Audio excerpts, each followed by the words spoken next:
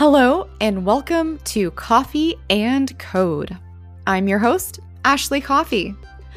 Coffee and Code is your weekly rundown for the latest top tech news from around the world delivered every Wednesday. On my show, you'll find a mix of the latest tech news from around the world, including emerging tech, privacy, cybersecurity, and more, including interviews with experts, innovators, and everyday tech tips to level up your life.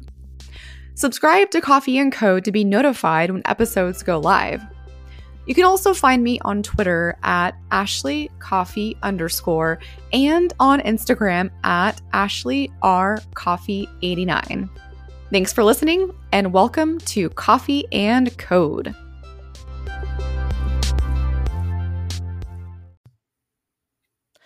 Today, we have a special guest on today's episode of Coffee and Code, Mr. Jeremy Kenisky.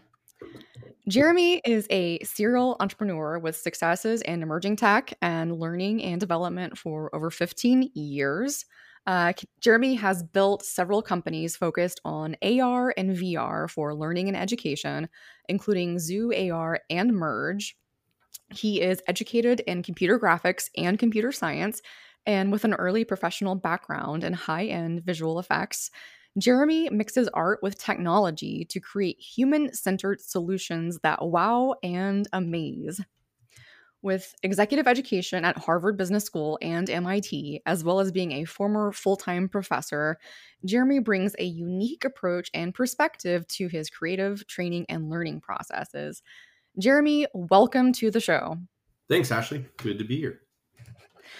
So, for those of you who don't know, Jeremy and I are actually working on a project right now, which is how I got to know him. But Jeremy has a really interesting background in emerging tech and really got into the scene at a very young age. So I'm excited for him to kind of talk through his background and his creative processes, how he got where he is, and maybe some pieces of advice for listeners that are interested in technology. But before we get started, do you want to kind of tell us a little bit more about yourself, Jeremy, aside from this bio that I read off?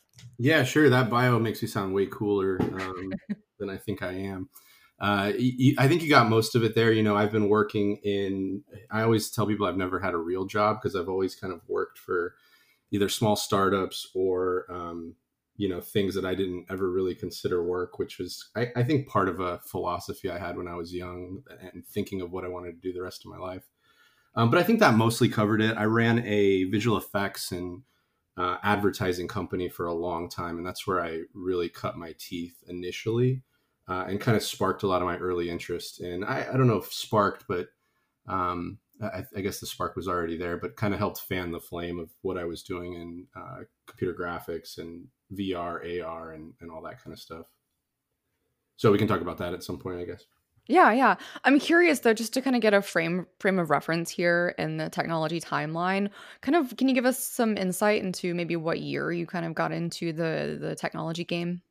Yeah, sure. I started actually I started a free internship when I was younger, probably in 2004, 2003, 2004. And I was working for a visual effects company called Atomic Pictures in Texas here. And at the time in San Antonio, we had a lot, I live in San Antonio, Texas. We had a lot of Hispanic advertising agencies here. And so we were able to do a lot, the city was able to do a lot of the really high-end branded commercials for all the big Fortune 50 companies around the world that were trying to reach a Hispanic market. So we got to do some really cool stuff for Procter & Gamble and all kinds of, Coca-Cola, all kinds of big brands, but that were Hispanic market. And so I started working for a visual effects company that was doing work for a lot of those agencies at the time. And so, like my first project ever, I think, was for Cheetos, and got to work on this thing where we animated Chester the cheetah and a bunch of kids in a cave, like trying to make a fire and make Flamin' Hot Cheetos. Flamin' Hot Cheetos, the best. Yeah. So that's kind of where I started, 2003, 2004. Again, I was like an unpaid intern. I was starting college or about to go to college. And I got an offer to go to UT Austin, be a mechanical engineer and do all of that. And the agency I was working with said, "Hey, if you stay here, we'll give you a job while you go to college." And there was a college here that was teaching computer graphics, so it just kind of made sense for me to stay and do that. So that's what I did for a while.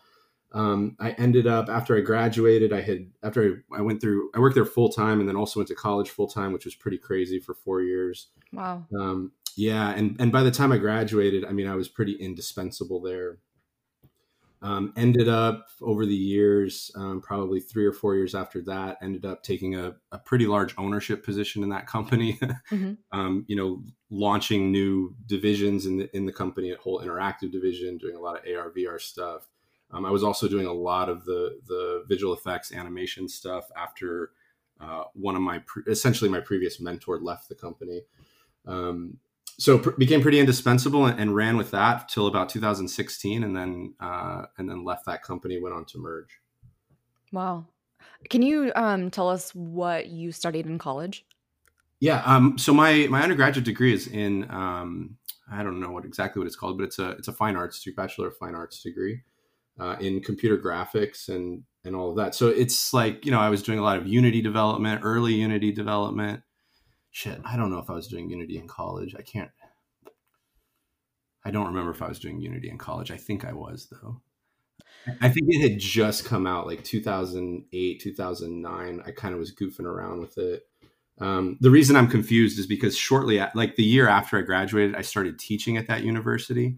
Okay. And and so I started teaching the Unity classes. So I don't remember if I was teaching them and also learned in them, or if I just ended up teaching them. But yeah, so I was doing a lot of Unity stuff, but also a lot of Maya and just traditional, character animation, modeling, texturing, all that kind of stuff. So technically, I'm educated in how all that software works.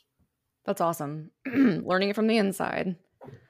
So, Jeremy, you really became involved in emerging tech at a pretty young age. So, I want to hear more about what and who inspired you to really dive into this field. Yeah, I mean, I guess, the reason I took that internship when I was still a senior, 2003, 2004, I was like a senior in high school, right? So part of that was, I had a great high school teacher that really embraced my inability to do things at the speed of everyone else, and always wanting to like read ahead in the book and those kinds of things. And so I had a great teacher there in computer. We had this kind of computer graphics class in high school, senior year of high school. And so she introduced me to an organization called SIGGRAPH. And so I got pretty involved with SIGGRAPH. SIGGRAPH is the special interest group. It's ACM, the Association for Computing Machinery's special interest group on computer graphics and interactive techniques or something. And it's really like the worldwide place where anyone who's doing any kind of real research in computer graphics publishes papers. It's all peer reviewed, that kind of thing. It's like the place where everyone goes. And they hold a yearly conference kind of all over the world, really East Coast. It kind of bounces around the US and parts of Canada.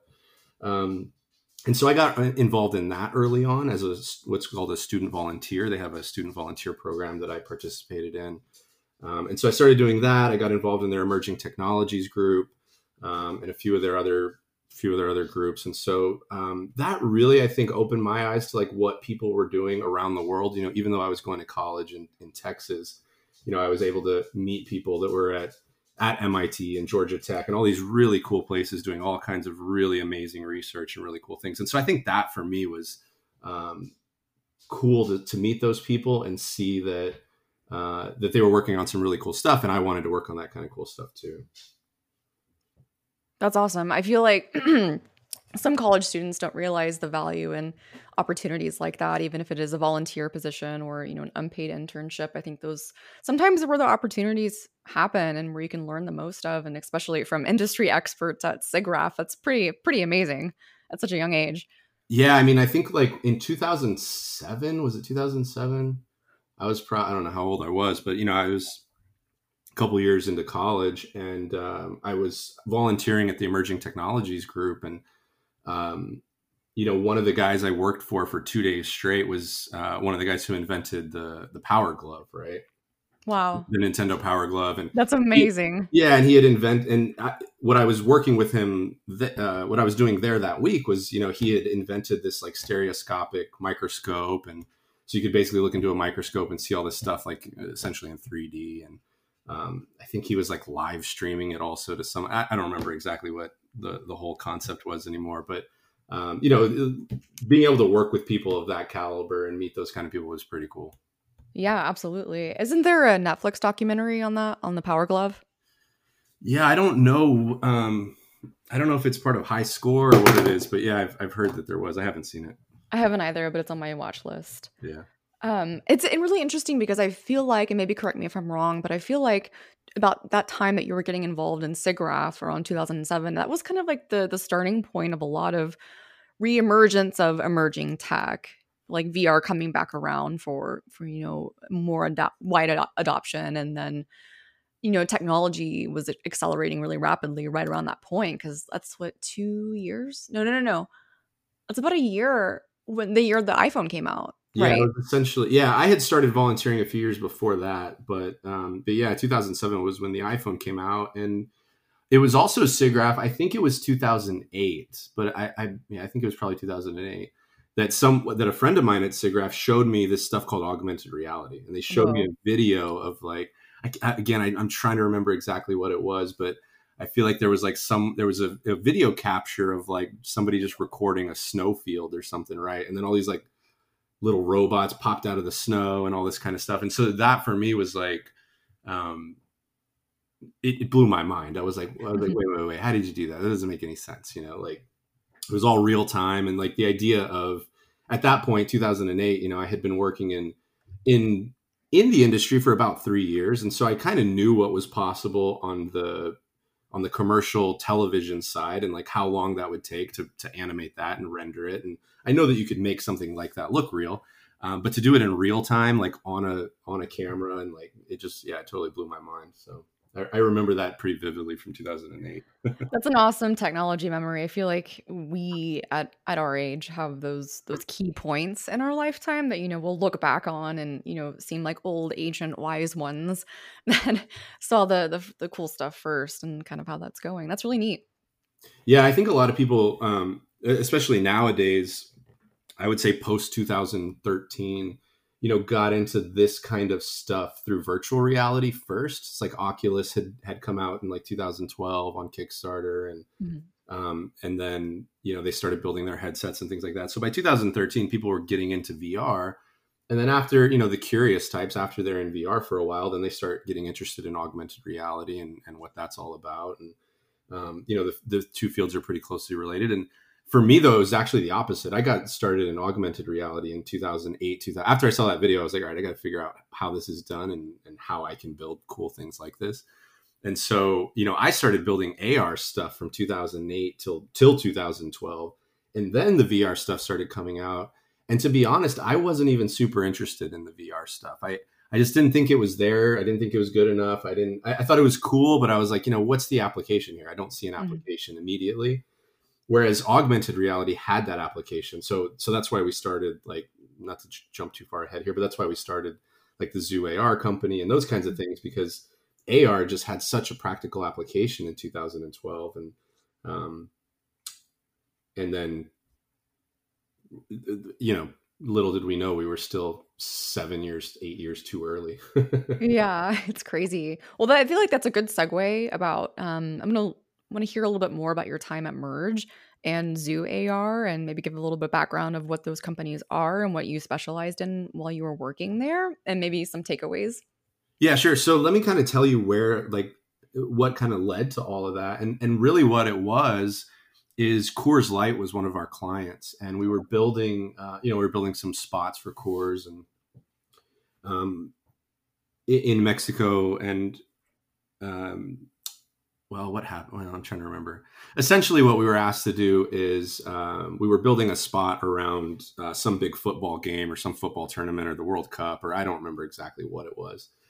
And I had this idea, and I said, why don't we? I said, what if we scan? And so I was playing again with AR early. This is 2011, and I was like, what if we could scan a 6-pack of Coors Light, and instead of seeing the Coors Light bottles, you saw the soccer trophy, because the soccer trophy is a tall, thin, vertical trophy type thing. Mhm. And what if the soccer trophy popped into the six pack instead of the Coors Light?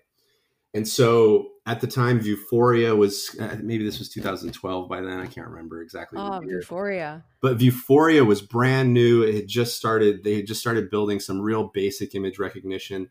And so we basically used that, and we built what eventually became kind of their multi-target system.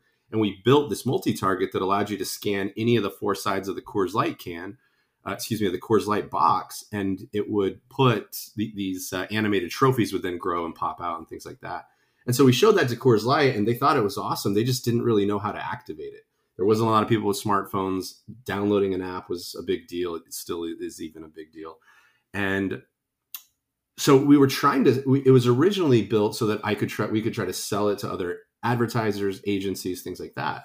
But again, we were just too early. And so one summer came along, and summers in advertising world for us were always slow. And so I said, what else could we work on? What could we goof around with? And one of our customers was also the local zoo. And Mm. so what we said was, what if we built, what if, and for me, going to the zoo was always kind of depressing. I always saw like animals like sleeping and they didn't look like they were having a great time. Mhm. And so for me, like, I'm like, what am I really learning here? I'm just looking at what could be a stuffed animal sitting in the corner, and I'm reading a plaque, not super interesting. So we had this idea of like, what if we could, the initial idea, which of course wasn't super possible at the time, was like, what if you could scan the enclosure and that animal came to life, ran around, did all kinds of crazy cool stuff. And so that was kind of the original concept. It eventually became this thing where, well, what if you just scan the sign, an animated animal popped up, and you could see that animal do things that they would not normally do in the zoo, but they might actually do in real life. So that's kind of where the idea for Zoo AR popped up, and we started building that. We built a lot of animals, we built a lot of dinosaurs, and so we distributed that. We made we had a pretty cool partnership with a couple different animatronic dinosaur companies, Mhm. and through that we got into a lot of zoos, a lot of big museums, and so we were able to kind of grow it that way. By selling it alongside of other what I'll call like edutainment exhibits and things like that. So we did that for a while, and then at a certain point, it just again was, I think, a little too early and a little. There were bigger opportunities in other areas, and so I was without. I'm trying to think how to word this. Essentially, as a partner at that company.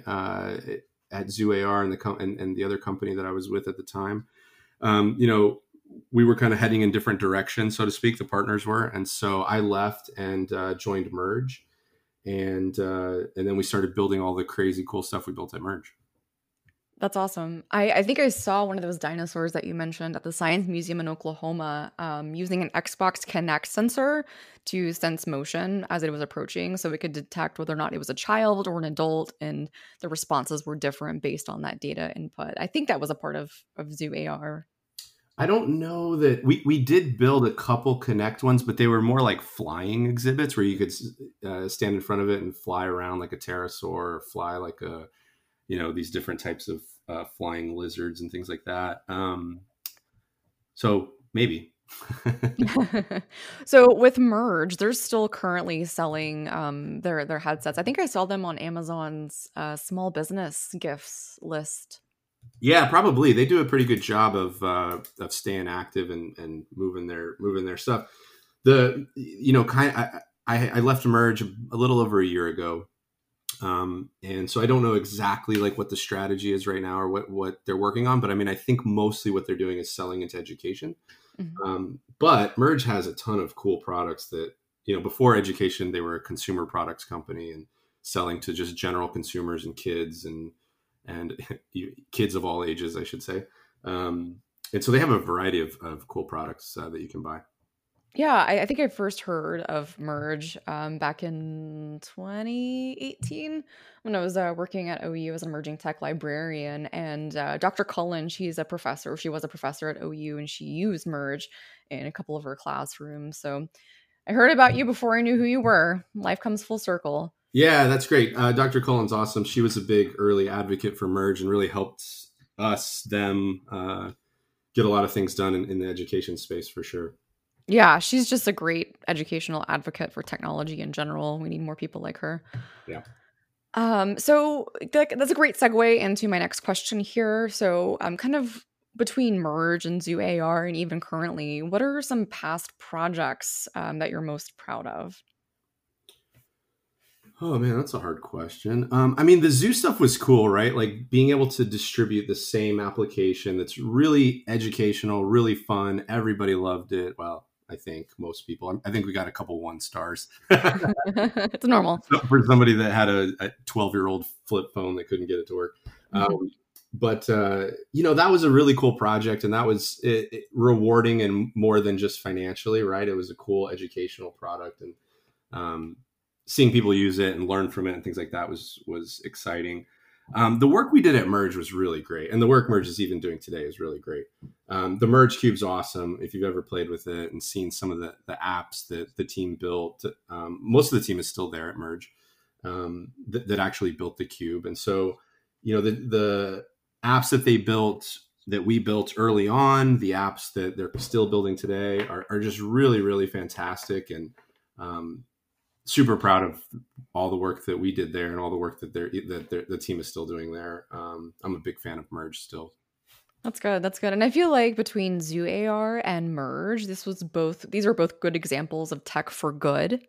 So, I feel like Merge helps reduce the barrier to access for technology like this for kids in the classroom to be Yeah, able to experience that, which is really important. But also with Zoo AR, the ability to help educate and not necessarily use technology as a barrier to your experience, but kind of, we might say, augment the experience yeah, there. But that's really cool.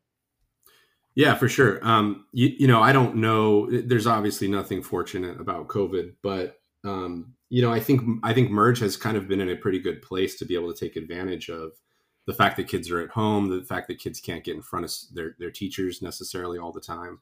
And so being able to have something like the Merge Cube and the headset and things like that, and the big library of educational apps and everything that they've built already, to have kids have access to that's pretty awesome. I mean, I can't imagine having that if I was a kid. It would just be, it Right? would have been great.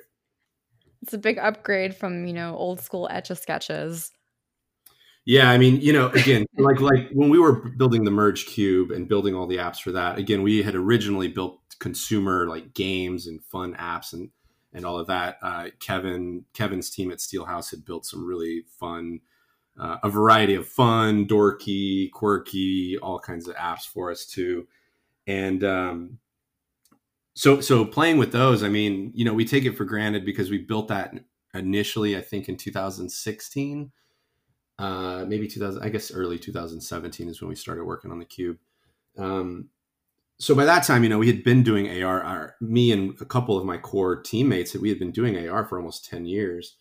And so I think we took it a little for granted, but you always have to remember, like, back to that 2008 experience when I first saw it. Like, when kids are first seeing this, I'm sure it's impressive. For sure, and you never know when you're inspiring the next, innovator, inventor. I think the current generation of kids are gonna grow up and just have an insane technology landscape more so than, what we grew up in knowing and seeing and having access to. Yeah, exactly. It's like that whole Isaac Newton quote, right? It's like Yes. who knows, like, all the things that it's going to inspire in them. Especially with COVID, like, there are times that I kinda sit back and think, I'm curious to see what inventions and innovations will come out of this year during lockdown and us being forced to really adapt and deal with ambiguity in these times. It's interesting to see how that will have an impact on the future of technology. Yeah, for sure. So Jeremy, as the founder and CEO of XR Global Services, tell us what you're currently working on or what you can share that you're working on. Yeah, sure. So, I told you that I didn't think VR was that cool when it first was coming out in 2012 and 13. Um, but most of what we're doing right now is all virtual reality stuff. And there's really a couple reasons for that. So essentially, sorry, we're focusing really on VR training. Mhm. And so we're doing a lot of work in the energy sector. We're doing work in warehousing logistics type things, and we're really basically trying to help people learn how to do their jobs better, and also provide employers, trainers, things like that, instructors, with better data on what it is that people are doing well, where it is that they're failing, things like that. And so, but really, all of this comes more from a position of, you made a comment earlier about ZooAR and Merge kind of being this like technology for good type thing. And the reason we're back in virtual reality, or the reason I'm building a VR company right now, is because I'm totally doing this for the money. There's no shame in that. There's a big opportunity right now, and VR really is one of the best ways to do a lot of the things we're doing. You and I are working on a project right now that I won't talk too much about, but the ability to teach people to perform a task, assemble or disassemble objects, things that are very hands-on, that are very spatial, that are, have all these qualities of like real world tasks that people have to do that you can't just read a book to learn how to do. All these things that are experiential. VR is like really one of the best ways to do that. And the technology is just really, really good right now. The Quest is a great piece of hardware. The idea that you can just like fit this thing in your backpack, you can throw it on, map out a space with the Guardian system really quickly, and get in and learn something is just really cool. And so we see big companies wanting to use this more and more and more and more. And so really it's kind of a culmination of, we're experts in VR and AR. We're experts in learning and building educational and learning programs. We've been doing that for 10 years also. I'm also, moonlighting. I moonlight as an educator. And so really, this is kind of just like a perfect culmination of a lot of the things I've been working on the last 15 years. And so that's why we're here. I say I'm in it for the money. It's of course I'm in it for the money, but it's also a culmination and strategic position of what I've been building for the last 15 years. So would you say you've really followed your passions with technology and creativity and innovation and, computer graphics, and it's kind of naturally melded into these experiences that you've created for yourself? For sure. I mean, I'm just kind of an intellectually curious person. Like Mhm. that's probably the number one thing that leads me in different directions. And then, I mean, clearly, I wish I could tell you, Ashley, that I had some like grand plan when I was in high school or college. But if anything, I think it shows that there's definitely some sort of guiding thing that I'm consistently attached to, either with tech or education or something like that, right? Yeah, yeah. No, I think people need to hear that. It's not always about having a plan necessarily, and I don't think society should tell high school students that they have to have a life plan at 18. That's so young. Yeah, for sure. Even in college, I mean, my goodness, my mentor actually gave me a really good quote. She knows how goal focused I am, so she said to focus on the passions and enjoy the journey rather than the destination. And I think that's been really sage advice, especially in technology where things are rapidly changing and you're never going to be bored. So they feel like it satisfies a lot of like that intellectual curiosity and that endeavor of knowing that you're never going to know everything, but that's okay. Yeah, for sure. And it's like, it's one of these things, right? Like I'll never tell anyone how to live their life, but for me personally, like I just wouldn't be able to do something I didn't enjoy all the time. So my thing has been like, what are the things I enjoy? What are the things that are interesting to me? I'm going to do those things. And if I do those things as best as I can, there's a good chance that I'll probably do it better than most people that aren't super passionate about it. And I'll be able to make a living doing that. Right. And so I had a mentor also, Ashley, early on that told me the same thing. He's like, don't chase the money. I actually was a dual major in college in finance and in computer graphics. And I was like a credit or two away from the finance thing, and decided just not to even finish it.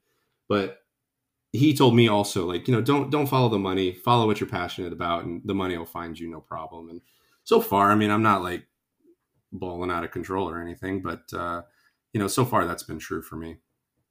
That's awesome. I also think it's important for our listeners to know that if you don't have a mentor, find a mentor. It's good to have those, whether you're in high school and college, or even just a person in tech in general. I feel like it's good to have diverse perspectives and diverse outlooks. So it's a nice piece of advice there. Jeremy, this is a good segue. What are your thoughts on the future of XR? So I want you to think maybe I would like to hear your thoughts on 5 years, because I think the next 5 years is definitely going to be a huge pivotal point, more so than it is now for XR, but also maybe what does that look like for you 10, 15 years from now? So let's do a 5 and then a 15. I have no idea, Ashley. I don't know what I'm doing this weekend. You know, Christmas is coming up, and here. I mean, let me just though dump some thoughts on you because I know that's what you want. So, like, I think in 5 years we're going to see pretty wide enterprise adoption of VR for training and not just for training actually, but a variety of like business use cases. Mhm. Um, I think that we're going to start seeing a lot more of this like human performance intelligence type stuff based on VR, also based on other types of uh, computer vision and monitoring of humans doing jobs. 15 years is way too far ahead for me to even try to think about. I don't even know. I think you'll start seeing a lot more AR. When we talk about augmented reality, you hear about like the Air Force and DoD buying like all the HoloLenses and things like that. And Mhm. if you've ever used Magic Leap or HoloLens, I mean, they're all really cool. But that's probably the 15-year thing. I don't know if it's hard to say though. I mean, that shit could hit. Sorry, language You're that fine. stuff could hit in 5 years also. I mean, it's moving along really quickly and people are building some really cool stuff. I think like for things like that to really hit, like you have to start to standardize them, right? And I think that's the big challenge with AR. And that's why we've built some AR projects this year actually, but we don't advertise that we're doing them Mhm. because we don't want to get overwhelmed with AR stuff. There's a lot of standardization and just that needs to happen, I think, before all of that becomes measurable and a lot more easy for big companies to adopt. So I mean, as it relates to XR and XR Global, our company and stuff like that, I mean, I think like larger adoption of the VR stuff across enterprises for sure going to be happening really in the next 2 to 5 years. Yeah, and I feel like, we're starting to see more quality research coming out for, improving spatial cognition on tasks and the tangible benefits of training in VR and AR, XR. So I think that will help that, mass adoption more so than it is now. But I mean, with COVID, it's really accelerated a lot of stuff because companies have been forced to adapt and engage in different industries that are otherwise kind of left with their doors closed. So I think XR can definitely help enterprise and education and a lot of other fields. Yeah, it's crazy how much you're seeing. Like, I mean, I remember going on I call them a road show. Probably not a road show by most people's standard, but I remember like going around in 2012 to 2016, like really trying so hard to preach how awesome augmented reality is. And now, I mean, you go to any Fortune 500 website, and they're talking about how they're doing AR, AI, machine learning, VR, whatever, all these like buzzwords. Buzzwords. It's just crazy to me seeing all that. It is. It is crazy. And it's interesting because there's different levels of threshold in using that term. And I'm sure you've seen this across industries where they'll say that they use XR, or AR, or VR, but it's like the tiniest amount, but they will definitely advertise it on their website. Yeah, yeah. So Jeremy, what kind of advice would you have for those listening that maybe want to learn more about XR and potentially pursue a career in the field? So like where can they find you? Where can they find your work, your stuff? Go ahead and feel free to put out your handles or whatever here. Yeah, sure. Let me start with the advice, and then I can share like contact info, I guess. Um, a lot of the guys we hire here are either they're in one of two camps, or sometimes they're in the middle, and those are always good people too. People that can kind of let the two sides communicate, right? It is really people that are either computer science focused, that are developers, or we do a lot of work inside Unity, which is a game engine that's was originally, like I said, coming out 2008, 2009. People were building games for the PC. Then it became like the platform for building mobile games, and now it's definitely the platform for XR. So we hire a lot of Unity developers. So I don't know how much you should focus on trying to learn AR, VR as much as you should try to focus on becoming a strong Unity or Unreal developer. That's probably more important. Mhm. We can kind of teach you the human-centered design philosophies and all of those interaction models and things like that make AR and VR unique. But if you don't know how to develop in Unity, then you're not going to be super useful as a developer, right? Mhm. Yeah, or if you don't know how to write code or whatever it is, right? for sure. And so the same is true, I think, with on the art side. Everything we build in AR or VR, someone has to build that content and those models and those textures or those GUIs or whatever those things are. And so ultimately, that's another path that people typically will take, which is more of the art side. And so that's really, though, learning programs like Maya, um, Substance and things like that allow you to actually build that content and hand it off to a Unity developer to then do something with. So whenever, I was on the board of a college that did like one of the first AR programs back in like 2016, I think, or something. And they had a 4-year AR VR degree or something. Mhm. And ultimately what that was is it's a game developer degree with a couple of classes in, human-centered design and understanding interaction models for VR and all of that kind of stuff. And so really learn game design, learn the content creation side, and then you can get into AR VR pretty quickly, I think. Yeah, they kind of go hand in hand with one another for learning for that foundation. And I feel like there are a lot of freely available resources, both on Unity. I know Blender is a great open source tool to learn from with a lot of great resources out there, and Maya. So there's a place to start. So you don't necessarily have to find a certain institution, but it is a plus if your institution does offer that degree program. I've been joking with all of my team at all the last companies for the last however many years that they always get these big dual triple monitor setups, and one monitor is dedicated to Stack Overflow and Google and them searching how to do their job. So, it's like they don't really, there's, you get in here and, that's probably a good skill to have, is knowing how to Google things correctly. Because a lot of what you're doing is, it's probably pretty new. Not a lot of people have done it, but someone's probably asked the question. It's like, hey, how would I do this? And how would so. I like that. I find myself many times trying to refine what it is I'm asking in terms of like technology of am I asking this question right? But you're right. It's always a good skill to have to Google it. That's something they told us at Apple. Don't be afraid to Google it.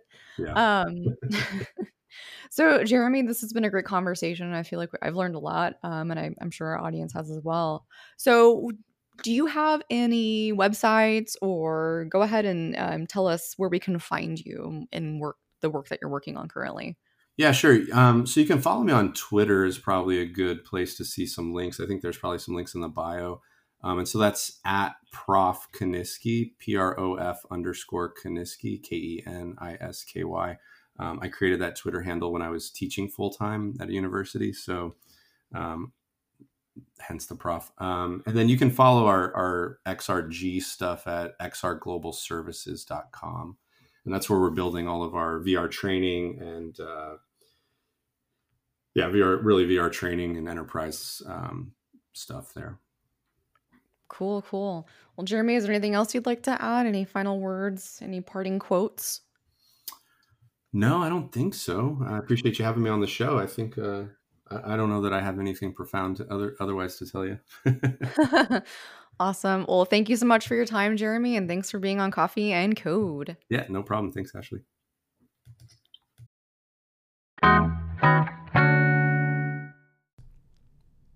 If you enjoyed today's episode of Coffee and Code, head on over to Apple Podcasts to subscribe, rate, and leave a review. It's very much appreciated, and it helps other listeners find podcasts that might be interesting to them. I'll actually be doing a giveaway at the end of 2020, and anyone who has submitted a rate or review will be automatically entered to win. Stay tuned for more details, and thank you for listening to Coffee and Code.